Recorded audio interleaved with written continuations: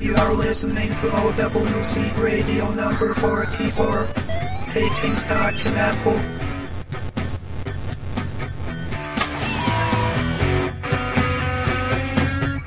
Hello once again, this is OWC Radio, episode number 44. I'm your host, Grant, and getting right down to business, let's just go around the table and introduce all the other players. Hello, I'm Mike H. I'm Chris. And I'm OWC Michael.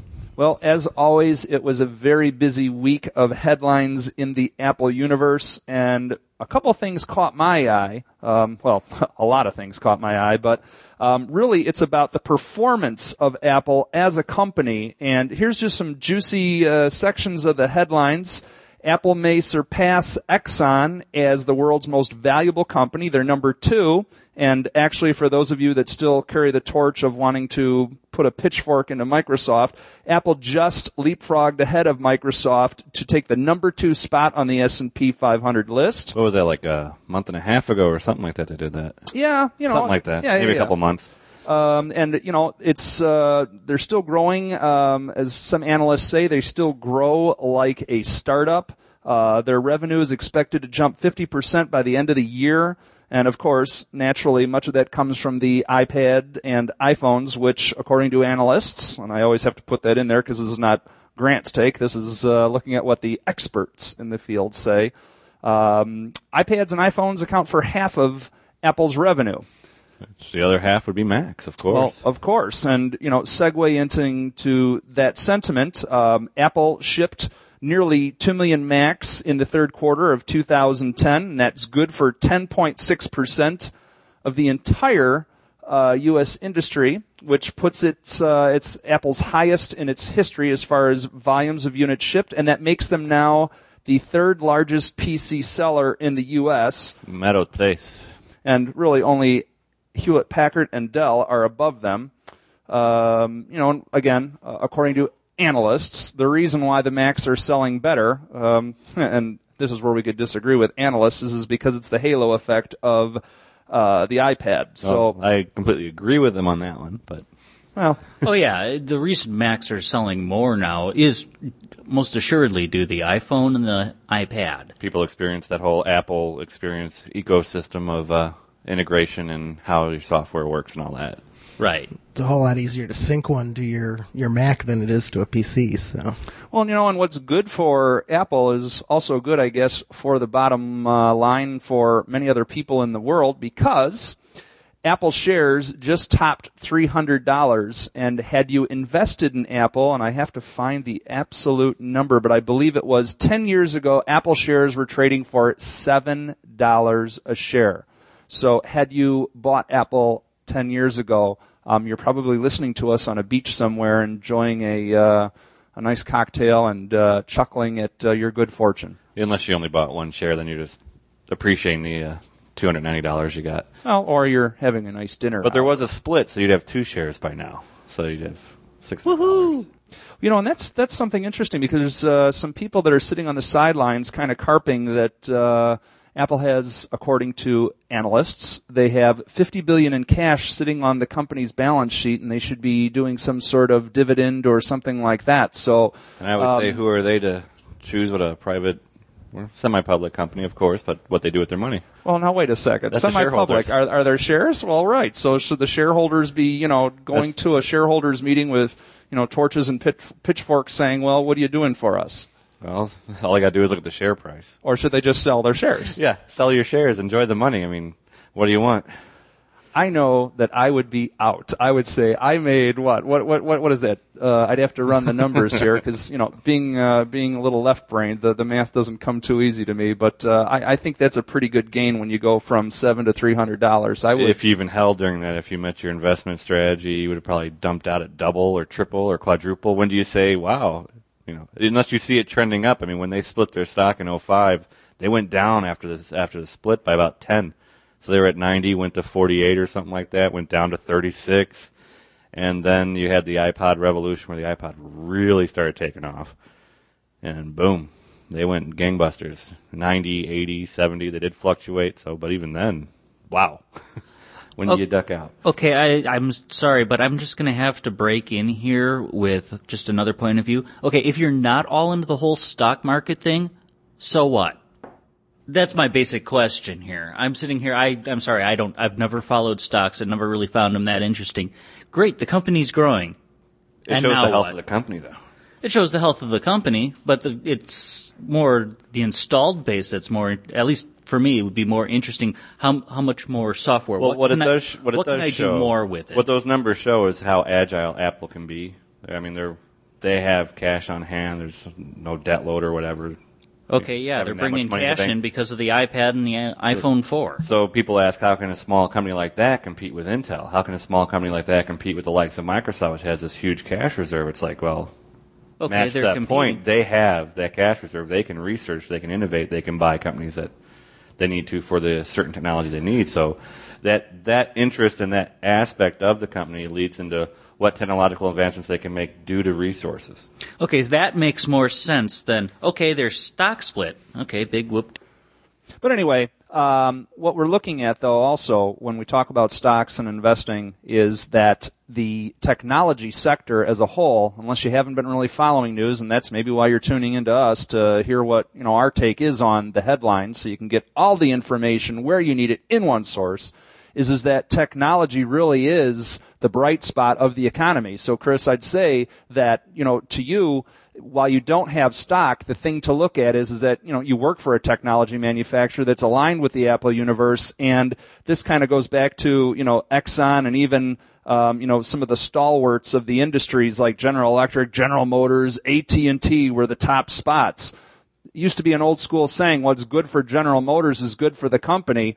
Dare I throw out the challenge to Chris and anyone else at the table, what's good for Apple is good for the country now. Well, let's not also forget when you want to do the whole Mac versus PC fight. I mean, Microsoft stock used to be decently around, I think it was 75 or whatever, and people were like, this thing's never going to budge. Microsoft stock's at 25 and holding for what would be eons in the market, in the investment world of years. There's numerous years of being that low. So Apple's at 300, Microsoft's at 25. There's your Mac versus PC argument right there. Except for the one slight problem. All the manufacturing for their big flagship items, their iPads, their iPods, their iPhones, it's all in China.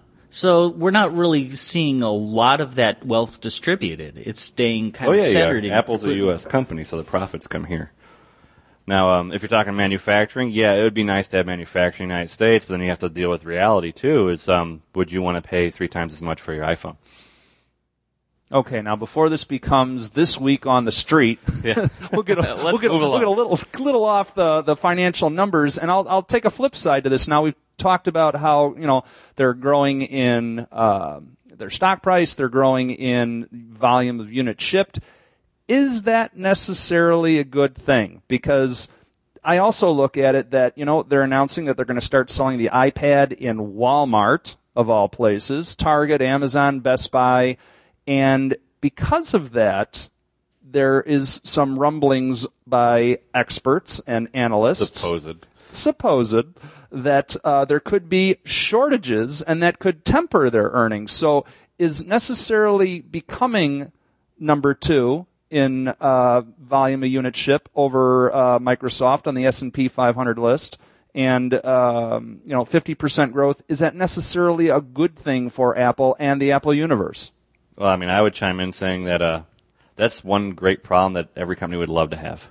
You can't make them fast enough. The demand's high.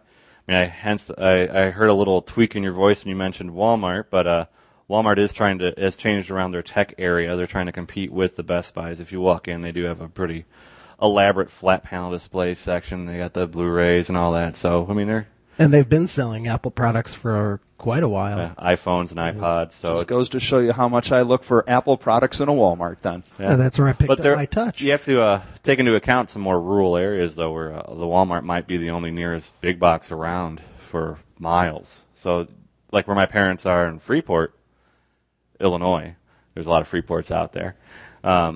Walmart is really the biggest retailer out there, unless you want to go to Rockford, which is a good 40 minutes away. Okay. So all right. you would. I'm spoiled by being in the metropolis of the Woodstock Crystal Lake area. Yeah. Well, even then, our closest Apple store is Woodfield. different between Woodfield or Deer Park. Yeah, they're about the same And, difference, yeah, depending on what and- store you'd like to go to. That's a haul from Woodstock, honestly. Although I travel there all the time. Okay, so Deer bottom Park, line, that's like 10 minutes up the road from me. bottom line, table consensus is, although Chris is still not down with the stock market, is that things are looking rosy for Apple, and that's a good thing for everybody. All right, moving right along. Well, since we were talking about the iPad, another, I guess, note of accomplishment is that the iPad has become the fastest-selling, quickly adopted consumer electronics product in history, and it topped the DVD player, which only shipped 350,000 units in its first year. Apple sold 300,000 iPads in its first day and took 28 days to reach 1 million units sold. And it's actually become its own category now. According to Bernstein Research, it's become the fourth largest consumer electronics category in 2010 with over 9 billion, or it's actually set to become the fourth largest consumer electronics category in 2011 with over 9 billion in sales. So, we're touching back on a theme we had last year, our last episode, I should say. It feels like a year because we're coming to you every 2 weeks right now, is the future of computing and digital devices. And it would seem to be then that the consensus on the table that the future is tab and pad-type products. This just lends credence to the fact that that's exactly what's going to happen. Well, it makes it great for, I think this was something we brought up last time, was it makes it great for consumption of content, but still creation of content is going to require something a little bit higher end. It can or can't. It depends on what you're creating. If you're creating emails, well, email is creation of content, and you can do That's that hardly perfectly. content. I'm talking things like your Email is the number one feature of the internet. I would say it's, Way over video. If everybody thinks video is so great, but there's still more emails sent. but that's more where the iPad tends to shine is on something along the lines of consuming video, consuming music, consuming Right. things like that. It's still a syncing technology like we talked about last week in the previous podcast, but there is a decent amount of content creation you can do. You can blog on it. You can comment on it. You can forward photos. You can receive photos and save them in your photo directory if you want to. Did you just recommend forwarding photos? I'm going to have to hit you later. Why is that? It's just people forwarding anything is just evil. Well, Yeah, but I that think you goes have to my some laws of awkward the internet, email behaviors so. that might not be attributable to the standard user base of people who use computers, but that's okay. We won't judge you on it. Just don't judge the others on it that they do. And then also brings up a good point with iPad having sold that much, but they're also predicting next year that they'll sell 45 million iPads, and that strikes a big number because that means they would sell more iPads than they sell Macs, most definitely. I think they might be nearing that number now if they're selling more than 2.85 million Macs sold this last quarter, something like that. You mean Apple sells Macs? Yeah. Well, they're getting back to Mac this week too. We'll get more on that a little later. Well, keeping on the iPad theme, though, and here's another one of these little factoids that I think is just really cool to find buried in a lot of information. We were talking about growth earlier. I guess there's 2 million customers on the iTunes store, and that actually makes iTunes 5 times larger than Comcast, the largest cable company in the United States. So, I think... 2 million? Or you mean 200 million? I'm sorry, 200 million customers. Yeah, okay, that threw me off. 2 million seems like a low number. And again, according to those experts and analysts out there, sales through iTunes now accounts for 8% of Apple's revenue. So, we talked about that also makes them the number one music provider. Well, sure, content provider. Yeah. I think they realized a long time ago that it's not, and hence why we took, why they took computer out of their company name. They didn't want to be limited by a defining term like that. They are a device provider, and whether you look at a computer as a device or something that actually lets you create content, not necessarily share it, which is Chris's slant here on the iPad. But nonetheless, I think the future is very bright and rosy for, again, those halos. Well, then they also leapfrogged. I mean, they went from being number 4 online or number 4 retailer overall of music in the world. Then they beat Target. Then they beat Best Buy. Then they beat Walmart, all within like an 8-month to a 1-year period. Now, there's still more physical CDs sold, because when you add up all the other people selling physical CDs, which be your Walmart, Best Buy, Target, etc., they add up to having more than the digital downloads that Apple provides. But as far as number 1 store, that's the iTunes Music Store. In other iPad news, Verizon and AT&T are getting the iPad. They're going to sell it. Verizon's throwing in some MiFi combinations with purchasing and all that. So if you get the iPad with a MiFi, you get some special data rates and some special deals. I mean, there's some pluses and minuses to that. The MiFi, if you don't know, is this little which I don't. It connects to the 3G network, but it allows you to connect. It's like a little wireless router. So it does Wi-Fi, but it uses the 3G connection to get to the internet for you. So you can share multiple devices. I think up to 5 or something like that. So it's kind of cool. You take the internet with you wherever you go. It usually only lasts 2 to 4 hours, but at least if you get a Wi-Fi iPad, you can be constantly connected to the internet. Those were those little devices, and if you watch the Steve Jobs keynote, he said, God, there's like 600 or 400 individual internet routers going on here. Those are all those little MiFis or other various type products like that. So, if you want to get an iPad at Verizon, they'll probably have some type of combination package you can get with getting a MiFi. If you're interested in the MiFi, the data rates are still kind of skimpy. I mean, you pay $50 a month for 5 gig. That could be okay for like most people for their internet, even for their household use. For others, I mean, if you're gonna stream movies, if you were to stream a Netflix movie, that might not be so good, because if you stream 1 movie or 2, you probably use 1/5 of your data for the month. The good news is they got a little bit nicer with data coverage when you go over. It's only about $10 a month per gig. That can be a little pricey for a lot of people, especially since like 50 gig a month for cable. $50 or $60 a month with cable internet. That's going to get you unlimited, and your unlimited technically goes to 60 to 80 gig, maybe 120 gig, depending on your package. So paying that much for 5 gig, I think they're making money hand over fist. But you get your iPad wireless, unless you want to buy the 3G one, which AT&T will have the 3G. Verizon's only going to have the Wi-Fi one, so hence their little MiFi unit combo packs and deals and all that. So let me ask you this: as a ardent iPad user, what are you going to do? What's your lean towards?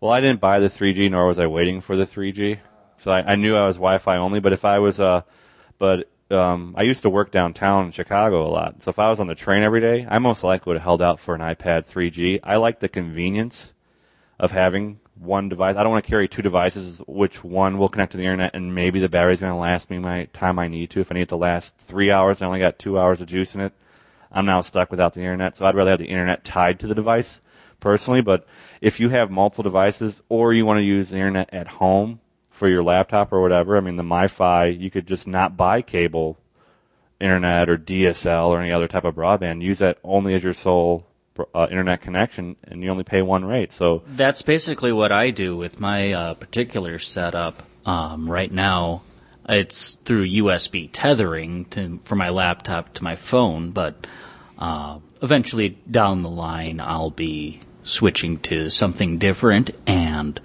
yeah, it's just one less bill I've got to pay, really. Right. I mean, that's where I approach it, too. I mean, I already had an iPhone, so I'm already paying data on that.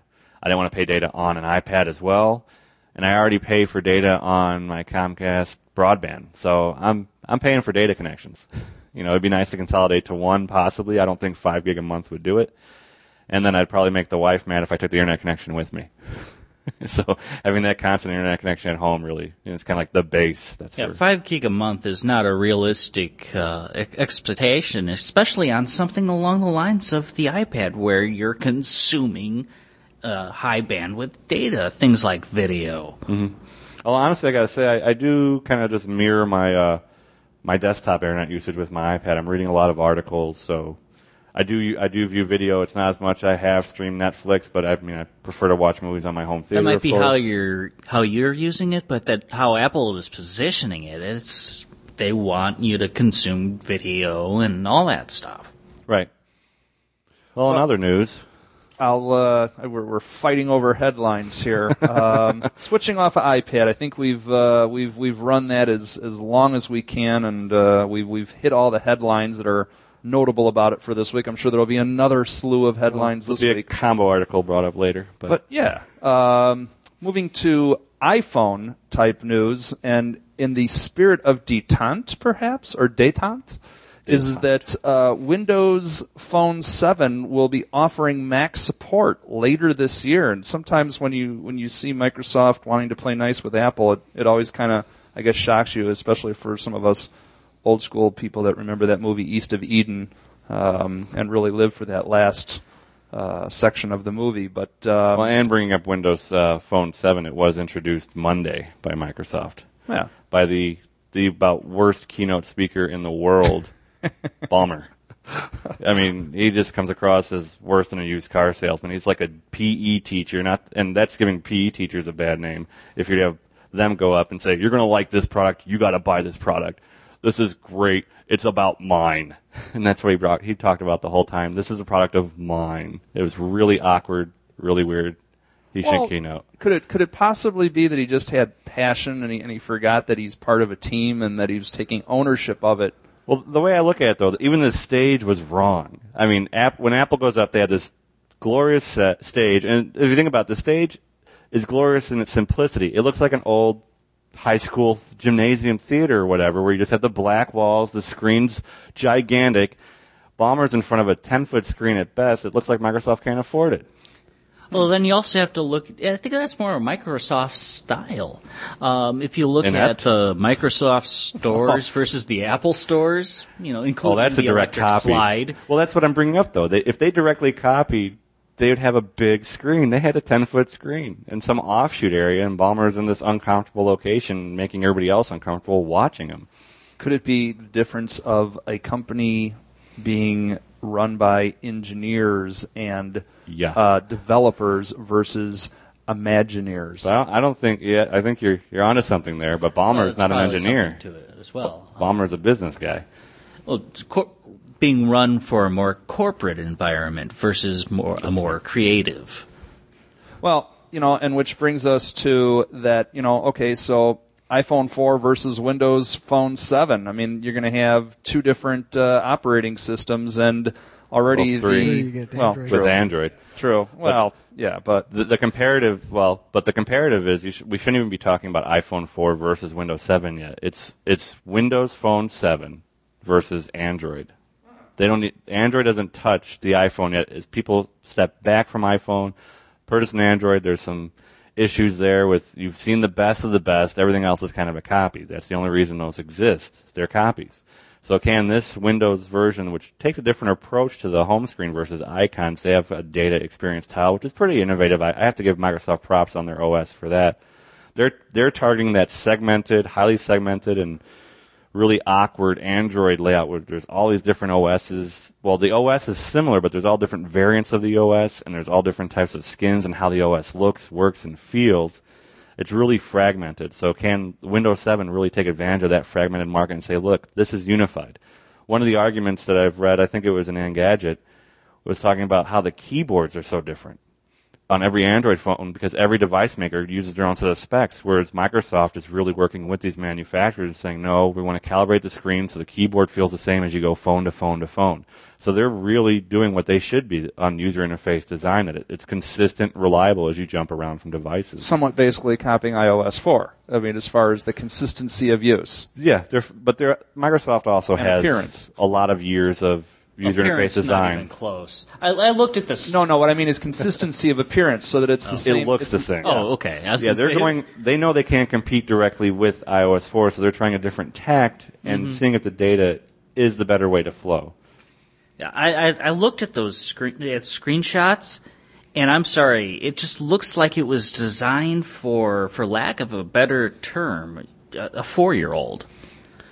I mean, that may very well be, but I would say look at it in video as well. See how the screens move. I think some of the icons are crazy. They have these little arrows that look exactly like Apple arrows. I don't know how they're not going to get sued for user interface copying. But as far as the overall OS, I mean, I think it's really smooth. They might be onto something. I'd like to try one out. It's kind of the first phone I've seen when it's in video, and I can actually see the interface using, that I could say, well, at least it works smoothly like iOS 4. Whereas Android, you start clicking around, it gets a little chunky. And if you're used to iOS 4's smoothness and animations and all that, Android feels a little awkward. Do you really need animations in your phone, though? It's part of the OS experience, user interface design aesthetic, reinforcing what you clicked, all that stuff, all those little fine details go into making the holistic experience. I mean, as an Apple fan, you experience that with Mac OS 10, even OS 9 and before had something better than what Microsoft had. I mean, before Windows Vista, Microsoft's mouse was jerky. The actual mouse icon, when you moved your mouse around, was jerky in comparison to Apple's buttery smooth thing. So it's those small little animations and elements that reinforce the entire OS and make it feel more solid. So I think that goes a long way into making the OS feel more responsive and solid, depending on how smooth animations go, transitions when you're moving between applications, and even multitasking. I mean, Microsoft's not going to hit this out of the ballpark when they go. They're coming out with some of the limitations of being their first version out. You know, this is almost like beta, maybe 1.0. There's no copy and paste in this. There was no copy and paste in the iPhone when it first came out. So there's some things they're going to have to catch up on. It's a matter of, will people be receptive to this? Does it work the way people want? Now, if it's, we haven't seen any reporting on blue screens of death. So we'll see on crash reports, but the original Windows Mobile was not real hot on that either. I mean, Microsoft's been here before. This is, take 3. They went through Windows Mobile numerous times trying to get that to work and never took off. They were trying to compete with Palm, copying Palm, never having a real full OS, and then doing, what was it? Well, it wasn't CE, but it was a Windows Mobile that they're trying to say, hey, let's do PowerPoint on your phone. Well, no one wants to do PowerPoint on their phone, But then I have to retract that statement mildly. There are certain people who want to do PowerPoint on their phone, but it's for work. When the phones are now becoming part of your personal identity that you're taking with you, because now with all the social media, emails, and keeping up with people, it's transcended as, like, I hate to pull back to, like, the whole Apple distortion field, but, I mean, the iPhone truly is the internet in your pocket. You can take it with you, and you can look stuff up, and the speeds get faster, it gets more convenient. So it's a matter of, these phones are more appliance-like now. If the phone doesn't crash, I mean, iOS is extremely reliable on not crashing. I mean, it's just off the hook. If Windows can match that and keep their interface looking the same, I think it's going to please a lot of people. They could be a player then. Yeah, I mean, that's what they're going for, but they got to compete with Android first before they even talk about competing with iPhone. Well, Chris, the other thing as far as look and feel of Windows Phone 7 is, and I know you said it looked like it was aimed for a 4-year-old, with having 2 kids and touchscreen interfaces becoming more and more prevalent with a younger and younger demographic, you got to look at like the success of the Jitterbug phone. A lot of people laugh at that ad in the back of various coupon flyers and magazines, but it's one of the best-selling cellular phones out there because for some users, both young and old, all they really want is a phone to make and receive calls. And so if you take the interface and make it more approachable for that older and younger demographic, Microsoft could actually be onto something here. Maybe the slickness of iOS 4 is for those people that are used to a technology interface, and you've got people that are either trying to adopt one. I know a couple people here, they're getting their parents into the use of technology, and it's a struggle.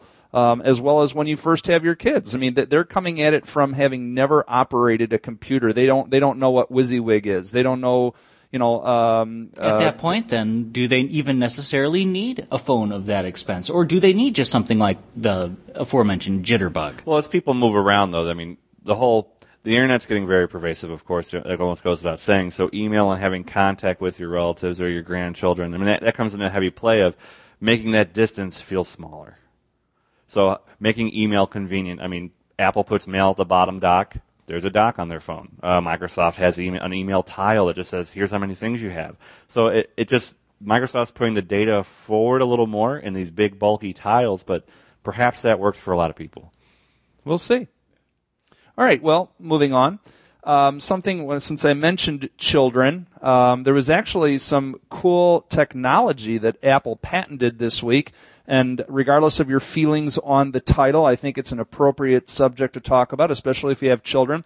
Apple patented anti-sexting technology. And it's not been commercialized yet. It would let a phone's administrator block an iPhone from sending or receiving text with certain words.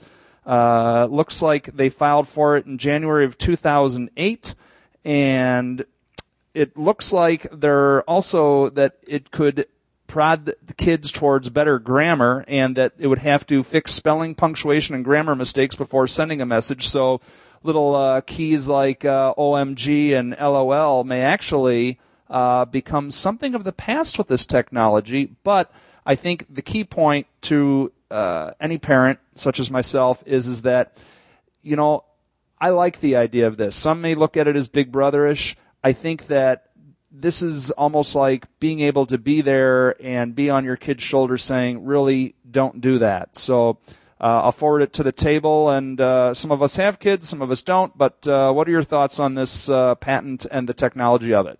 Well, as a parental thing, that would be great. It's a matter of free speech, in my opinion. The last time I checked, you can type whatever URL you want in Safari. Exactly. Here, let's try that now. Oh, wait. Let's not. You know, but as a parental guidance feature, that's great. If they're going to start censoring everybody on it this way, Well, I wouldn't view it as Apple censoring, though. It empowers a parent Yeah, to from the a parental description we control. just had, it should be a selectable option, just like parental controls in OS 10. Well, I'm a little more heavy-handed. I mean, I know. I wouldn't read when she gets. My daughter is 2 now. When she gets older, I'm not going to read her journal or anything like that. But as far as internet access goes, I will guarantee I'll tell her I get to read all your texts. I get to look at your internet history. I can see where you're going. Otherwise, you just won't have access to it. And that's it. Now, as for the other end of it, just the shortening of abbreviations, the LOLs, the OMGs, the whatever other ones are out there. I don't know. I don't text. But no, I don't. But I'm texter. I just don't have anybody worth texting. If you'd like to be a friend of Chris's, you can email podcast@maxsales.com. Better yet, what's your phone number? Right. Anyhow, however, with that, there is that annoying limit of the 160 characters. So in order to put in a complete thought, you're going to have to come up with abbreviations somewhere along the line in order just to fit it in. Otherwise, you're doing 2 text messages, which is, of course, a double ding, which, you know, with the obnoxious pricing of text messages anyway. Could this be collusion, then? Are you suggesting that this is to actually raise the revenue of text messaging? Well, a lot of people who do text now who have a teen who texts, they'll just pay the $15 a month, bite the $10 extra charge for unlimited texting because kids can text a lot. 2,500 texts a month, that's easy. I don't know, folks. You know, I guess I'll give a summary. I'm becoming the curmudgeonly one of this podcast. Yeah, but you're a curmudgeon. You know what? I thought that was my if you job. have something to say, go see the person or call them. But, oh, my God, using a phone to actually speak to someone. Give me a break. OMG. Yeah, yeah, that's right. OMG. Now, I don't agree with letting kids text in school. I see that a lot of times now on news and all that, where kids are just being really disrespectful and texting during school. I mean, stop that usage. And the only thing where I can defend texting is in that it's a little more convenient for both parties then, rather than having to interrupt. Now, last night I was at a rehearsal for a show I happened to be in, and right in the middle of it, my mother calls with my rather embarrassing ringtone. What is that ringtone? We won't even go into that right now because it'll get in all your heads. Nonetheless, it went off right in the middle of the rehearsal, which was amusing because of the really poignant point where we were. So, you know, it's kind of inconvenient. A quick text message would have just set off a simple buzz, and you'd have been done with it. I could deal with it later.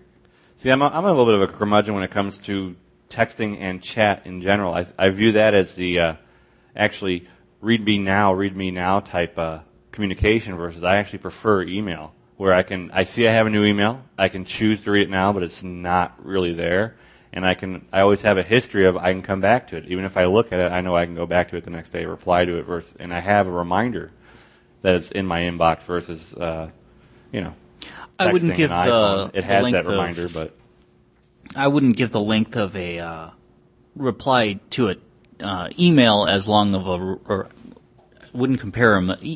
You can wait a little longer on an email. Yeah, maybe 24 hours. Mm-hmm.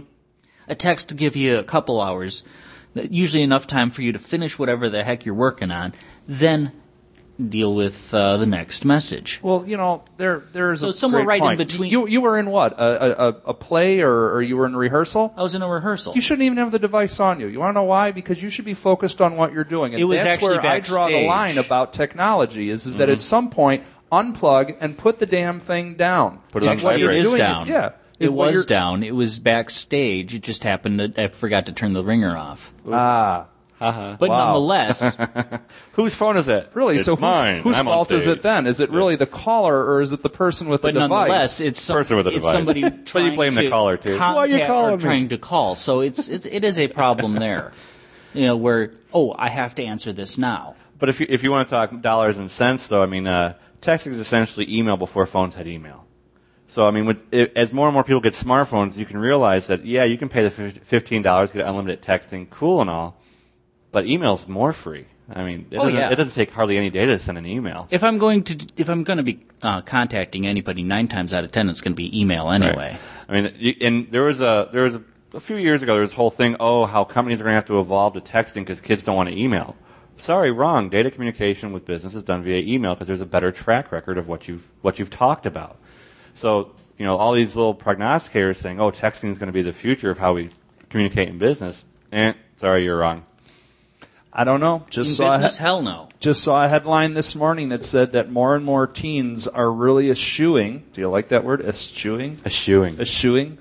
Let's just all say eschewing. Eschew. Phone calls. And their primary and preferred method of communication is texting. So, in another story. It's textual, though. So they'd still also be comfortable with email.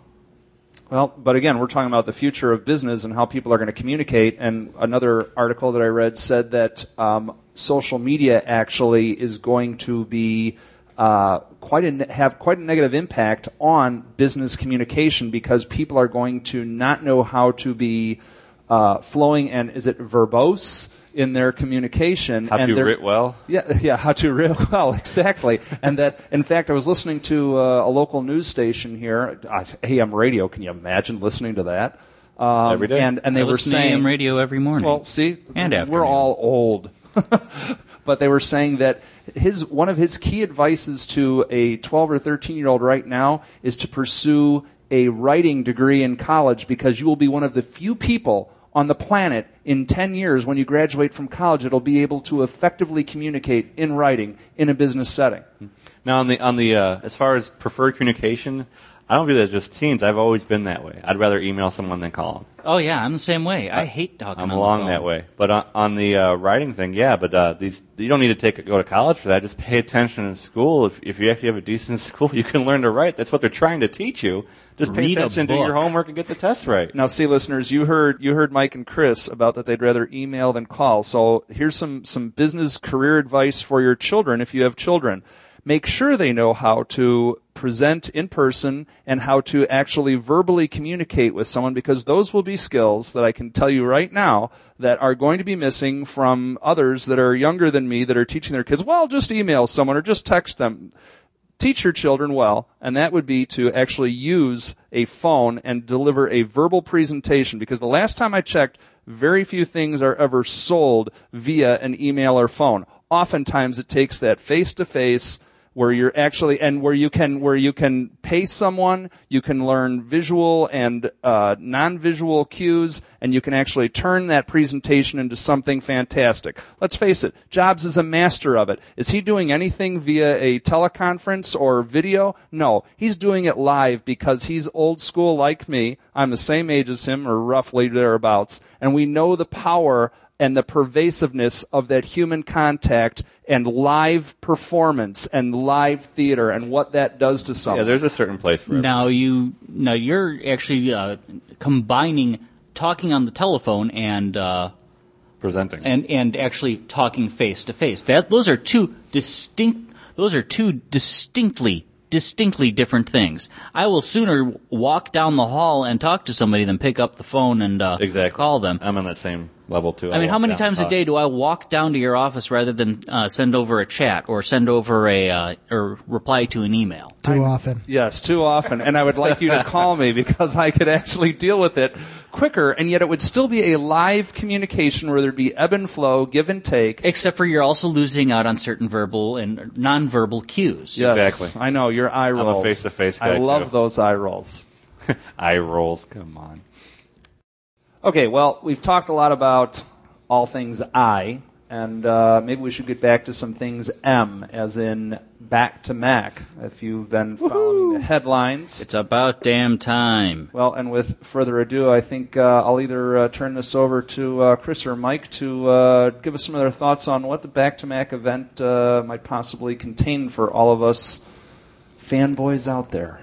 Well, and as far as I'm concerned, I can't really say as far as I'm concerned. As far as I hope, we're actually going to get a little bit more information on, the actual Macintosh platform as opposed to the iPhone or the iPad. The graphical peak in the announcement is a little lion behind an Apple logo. Well, not very a little lion, but a full-fledged lion. No tigers and bears, but a lion. Well, seeing as all the OSs are named after big cats, I'm guessing that the next, maybe we'll get a peek at Mac OS 10, See that pervasiveness? 10.7.